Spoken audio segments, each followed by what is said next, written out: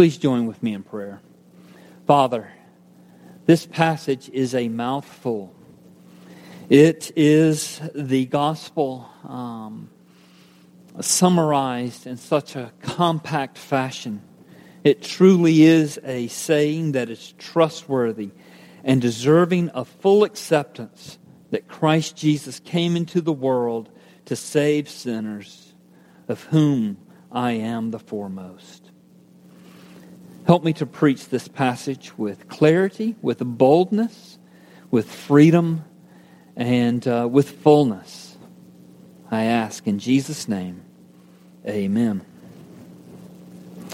I've asked Dale to change our last hymn following the sermon to Amazing Grace. I recently learned several modern versions of Amazing Grace have changed the first line, which says, "Amazing grace, how sweet the sound that saved a wretch like me." Apparently the phrase that saved a wretch like me is too self-loathing for many 21st century Christians. So that line has been changed to that saved and strengthened me, or that saved a soul like me, or also that saved and set me free. Several different edits to this grand gospel-filled hymn.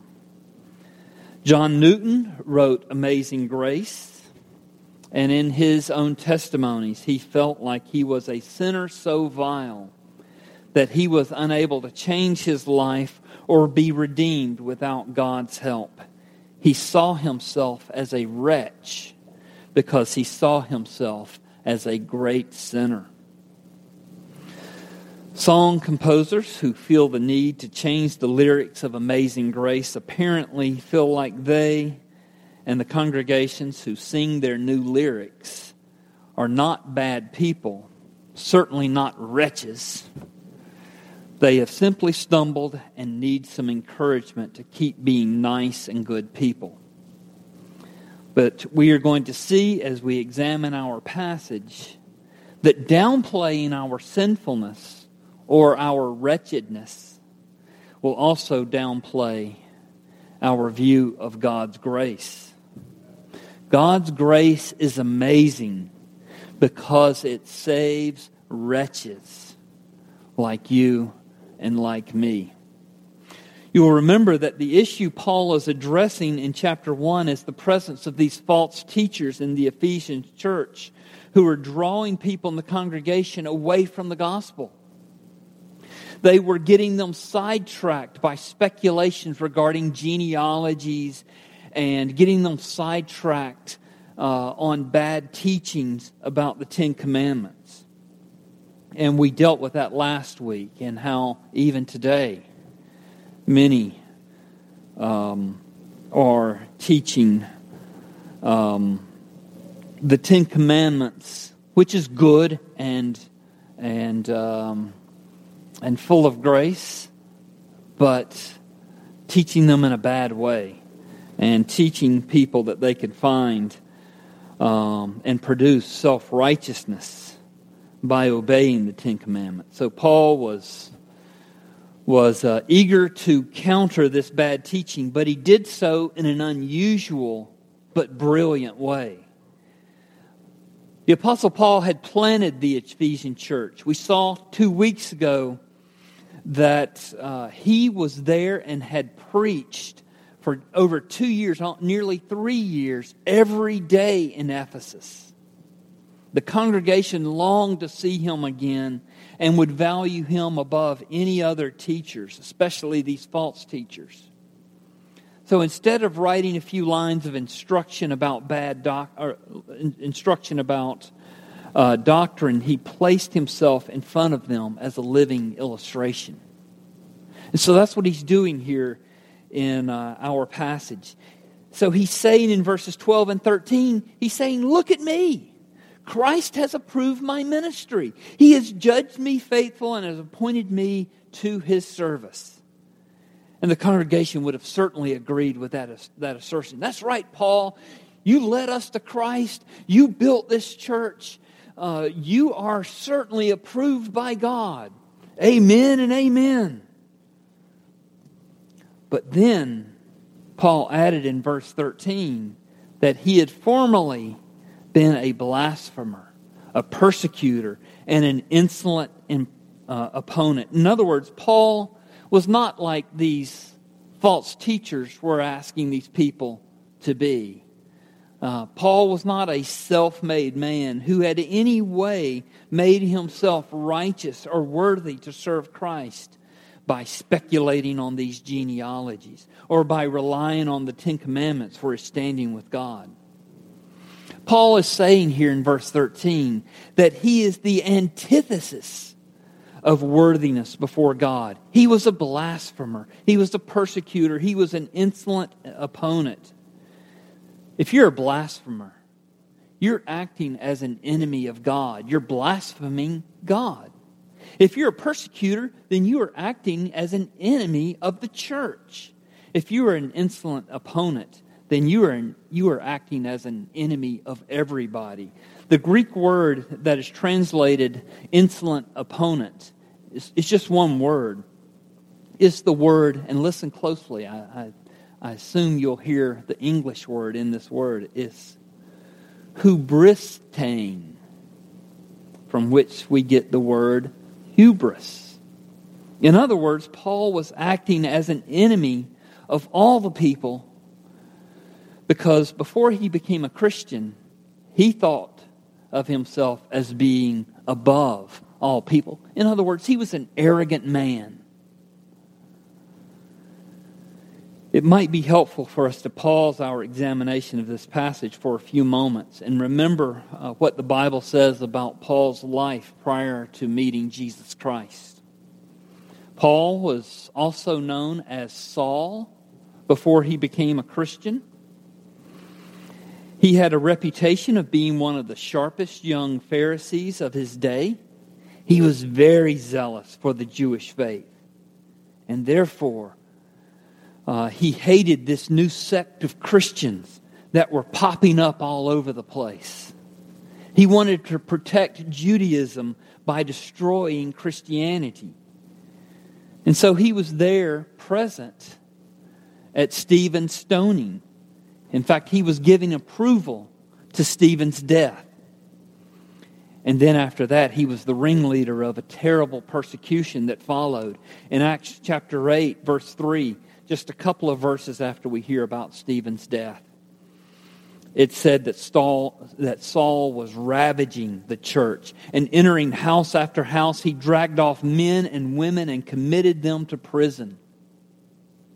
Acts chapter 9, verse 1 says that Paul was breathing threats and murder against the disciples of the Lord.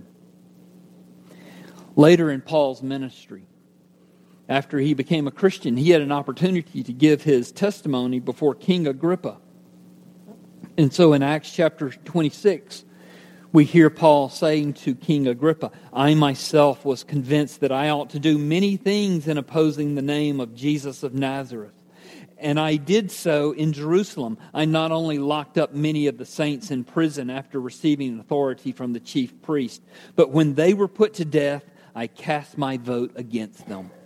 And I punished them often in all the synagogues and tried to make them blaspheme. And in raging fury against them, I persecuted them even to foreign cities." It wasn't enough that he was a blasphemer. He was trying to get these poor Christians to blaspheme Christ as well. Paul, in other words, was a predator intent on exterminating every follower of Jesus Christ that he could find. He was chasing them all over the Middle East. He was a callous, self-righteous, and bigoted murderer. But instead of destroying Paul, God showed him mercy. Look at verse 13. "Though formerly I was a blasphemer, a persecutor, and an insolent opponent, I received mercy because I had acted ignorantly in unbelief." One commentator said that by the grace of God, the fiend had become a friend of God. Why did Paul receive this mercy from God? Well, Paul gives a partial explanation when he says in verse 13, I received mercy because I acted ignorantly in unbelief. Now, what's he saying there? He's not saying that his ignorance and unbelief earned him mercy. Rather, he is letting us know just how self-deceived he really was. He was so lost, he didn't know he was lost. I'm sure you've met many people like that. So lost, they have no clue that they are lost. He thought he was actually serving God with his murderous hatred. Verse 15 makes it clear that Paul did not think his ignorance somehow made him worthy to receive mercy. So verse 15 says, the saying is trustworthy and deserving of full acceptance, that Christ Jesus came into the world to save sinners, of whom I am the foremost. When Paul says he is the foremost of sinners, that is to say, he believed himself to be the chief of sinners or the worst of sinners. Was Paul really the worst sinner that ever lived? I doubt it. Many had lived before him who were more brutal in their murderous plans than Paul. Many were responsible for far more suffering than Paul. In fact, we could even point to Nero Caesar, who was living at the time that Paul was living, who actually put Paul to death. We could point to him as one such example of someone who was a far greater sinner than Paul himself. And we also know that Paul had not investigated all the sinful and criminal records of all the inhabitants of the world for him to conclude that he was the worst ever. In fact, I agree with John Stott, who says, when we are convicted by the sin, or when we are convicted by sin, of sin by the Holy Spirit, the immediate result is that we give up all such comparisons of who is the worst sinner. Paul was so vividly aware of his own sins that he could not conceive that anybody could be worse. It's my experience that when someone is convinced of a particular sin or a pattern of sinfulness in their life, and this sin or this pattern of sinfulness drives them to Christ for the first time, the sins that are weighing on them so heavily are pretty insignificant sins, comparatively speaking. Because the sins that drive them to Christ are the sins that lie close to the surface. They are sins that the person knows are wrong. And so the person flees to Jesus because carrying around the guilt of these sins that they know that are wrong is so heavy that they are eager to unload the guilt of their sin upon Jesus Christ. They feel, these sins feel to the person as if they are the greatest sins that anyone could have ever committed because of the load of sin that they've been carrying around for so long. And when the burden is lifted, and is so lifted completely by Jesus Christ, that it feels like such a load has been lifted, that they have just been forgiven of the greatest sins that anyone could ever be forgiven. Now, they've been forgiven of all their sins, their past sins, present sins, future sins, but they're really focused on those presenting sins that cause them to cry out to Christ in the first place. But the more significant sins, the more damaging sins are those sins that lie so deeply in the person's heart that they don't even know that those sins are expressions of wickedness. These sins that I'm talking about that lie deeper in the heart are idols of the heart that the person pursues for their significance, for their self-worth, for their happiness. And so Many Christians live their lives, sometimes for years, without actually realizing what some of their deeper sins really are.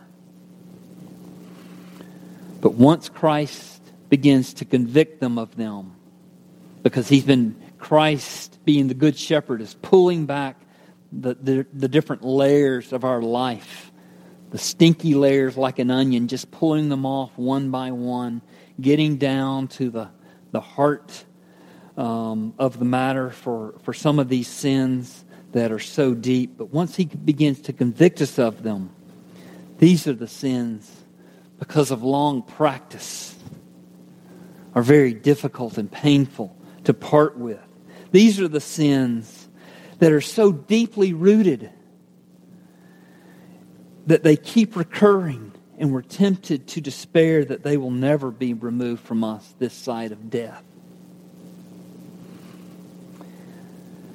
I believe that Paul adds this autobiographical note about how he felt about his sinfulness to help us with our own personal confession to Christ. You know, it's one thing to say that Christ came here to save sinners. It's quite another thing to personalize it and profess that Christ came to save such a person as I am. Just thought of Jim Eggert's little talk for those of you who have come through the new members class while he's taught the first two questions. It's one thing to say, I drink too much. It's another thing to say, I am a drunkard. It's one thing to say, I sin. It's another thing to say, I am a sinner. And so Paul here is helping us personalize our confession by his own confession when he says, I am the foremost of sinners. You know, Jesus said He did not come to call the righteous, but sinners to repentance. Do you believe that you are among those sinners that need saving? As I mentioned at the beginning of my sermon, many 21st century Christians do not believe that they are really that bad. And so they reject the idea that they are wretched. But listen to what Jesus says in Luke 18. He says, 2 men went up into the temple to pray, one a Pharisee and the other a tax collector. The Pharisee, standing by himself, prayed thus, God, I thank you that I am not like other men, extortioners, unjust, adulterers, or even like this tax collector. I fast twice a week. I give tithes of all that I get. But the tax collector, standing far off, would not even lift his eyes to heaven, but beat his breast and said, God, be merciful to me, a sinner. And then Jesus comments. He says, I tell you, this man went down to his house justified rather than the other. For everyone who exalts himself will be humbled, but the one who humbles himself will be exalted. Is this clear, what Jesus is saying? Those who are confident about their own righteousness are not justified. In other words, they are not saved. If you rest in your own righteousness, you are not saved. Genuine Christians are firmly convinced of the wretchedness of their sin. You know, if you were to read this parable that from Luke 18 in the original Greek, you'd see that the tax collector did not call himself a sinner as the translation has it. Rather, he calls himself the sinner. Philip Ryken at this point says that the tax collector was so painfully aware of his sin that it was as if he were the only sinner in the whole world. This is the experience of all who have come to Christ. Has anybody truly come to Christ who would say, God, I'm a sinner, I need your grace, but I'm not as bad as that other person? No one would say that. Now, all this talk about being the worst of sinners is not to discourage anyone from coming to Christ. Just the opposite. If such a one as Paul could receive mercy, so can you. Paul was a blasphemer, a persecutor, and an arrogant man. But Christ showed him mercy. This is to say, you cannot out-sin the limits of Christ's mercy. Wherever you are, whatever condition you find yourself in, regardless of what you have done or are doing, Christ's grace is to meet you in your sins. Just this past week, a woman told me that she couldn't come to church because she gets drunk and smokes weed. And I told her, you don't need to clean up your life before you come to Christ. You come to Christ and He will begin to transform your life. And that's what happened to Paul. Look at verse 14. He says, first of all, he says he received mercy, verse 13, and he continues, verse 14, and the grace of our Lord overflowed for me with the faith and love that are in Christ Jesus. When we come to Christ, Christ's grace overflows into our life. In Christ, our life gushes with Christ's faith and love. Listen to John chapter 1, verses 16 and 17. John wrote, from His fullness we have all received grace upon grace.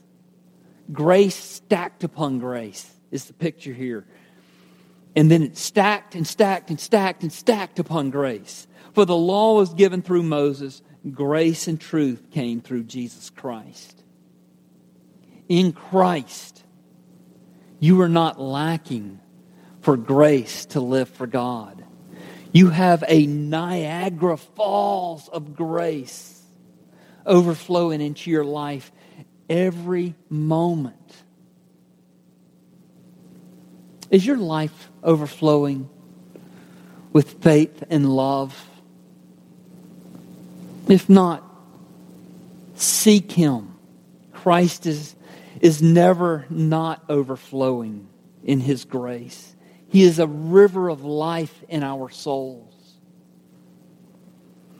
You know, the most difficult aspect of believing the gospel is that the message of the gospel is so wonderful that we struggle to believe it. You know, the truth that Christ paid for all our sins, all of them, past, present, future, is quite a truth to receive. Because we remain sinners. We still sin. And we sin in such ways that we begin to wonder, is God really willing to forgive me? Is He really able to forgive me? And so God tells us over and over again, things like He casts our sins as far as the east is from the west. He tells us He takes our sins and He throws them to the bottom of the ocean so that we can't see them anymore. And He tells us He can't see them anymore. He tells us He forgets our sins. He tells us He tosses our sins behind His back so they are out of sight, out of mind. He tells us that He drops our sins on the ground and then grinds them underfoot. He uses all these images to help convince us that our sins are forgiven. He tells us in Isaiah, come, let us reason together. Though your sins be like scarlet, they shall be white as wool. Over and over again, He tells us your sins are forgiven. and we struggle to believe it.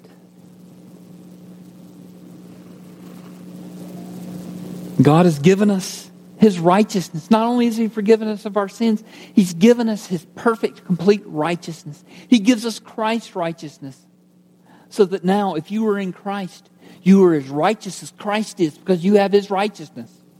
Your standing before God is sure and certain, immovable. You have Christ's righteousness.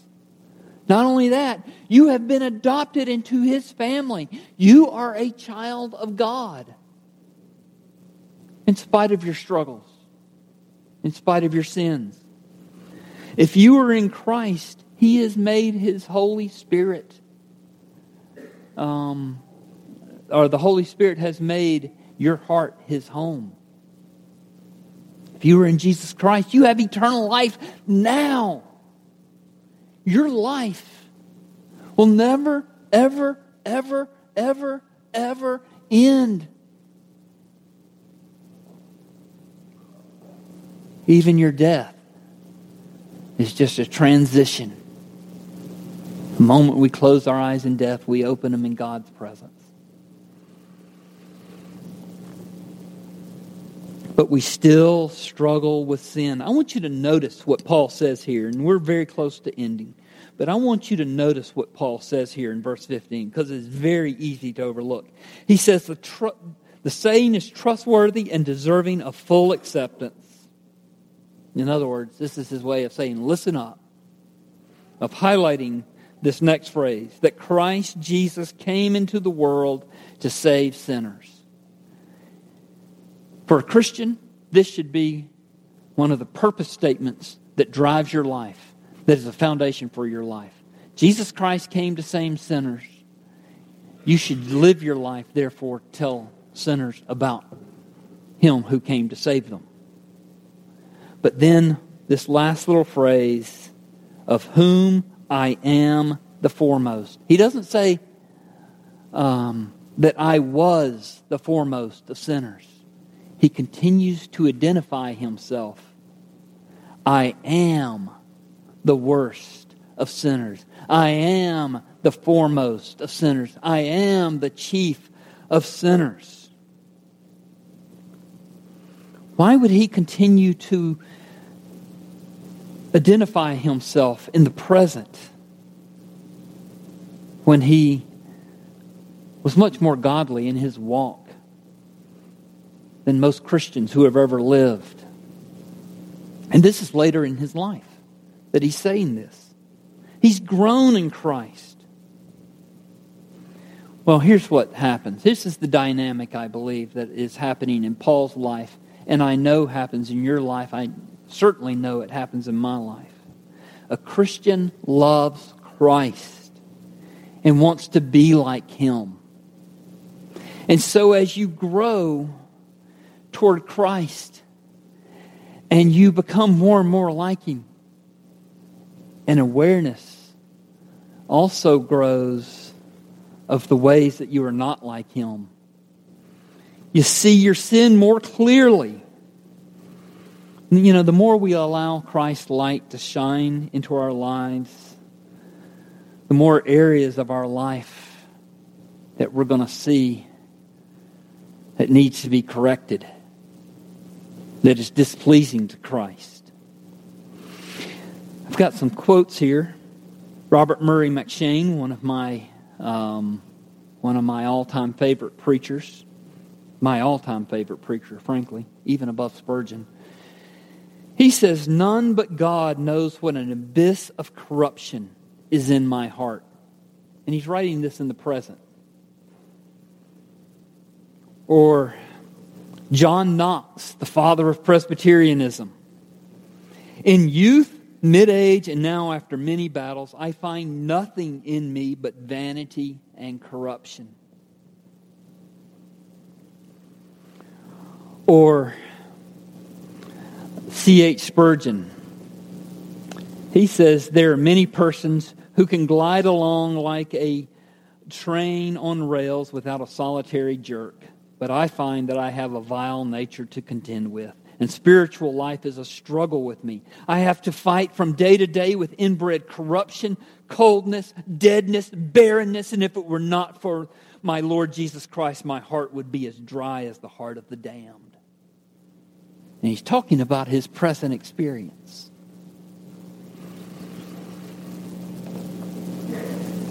So a Christian, as they grow in grace,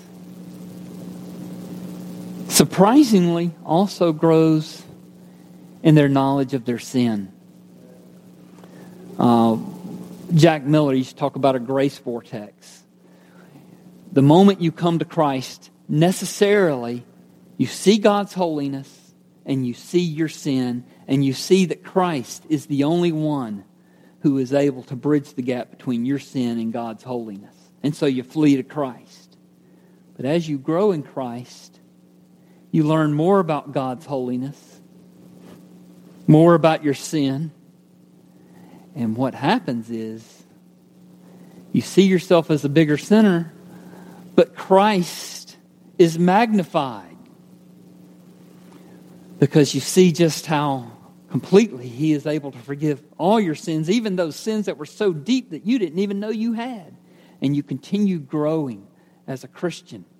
And you begin seeing even more and more of your sins. You see more and more of God's glory.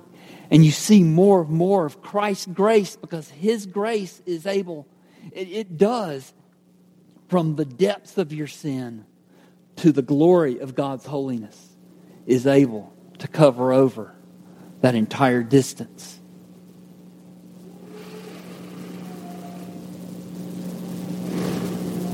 You know, we like to think that the longer we're Christians, the more perfect we become. The gospel says the longer we're Christians, more sinful we realize we are. And so Paul concludes our passage in verse 16. He says, "But I receive mercy for this reason, that in me as the foremost of sinners, Jesus Christ might display His perfect patience as an example to those who are to believe in Him for eternal life."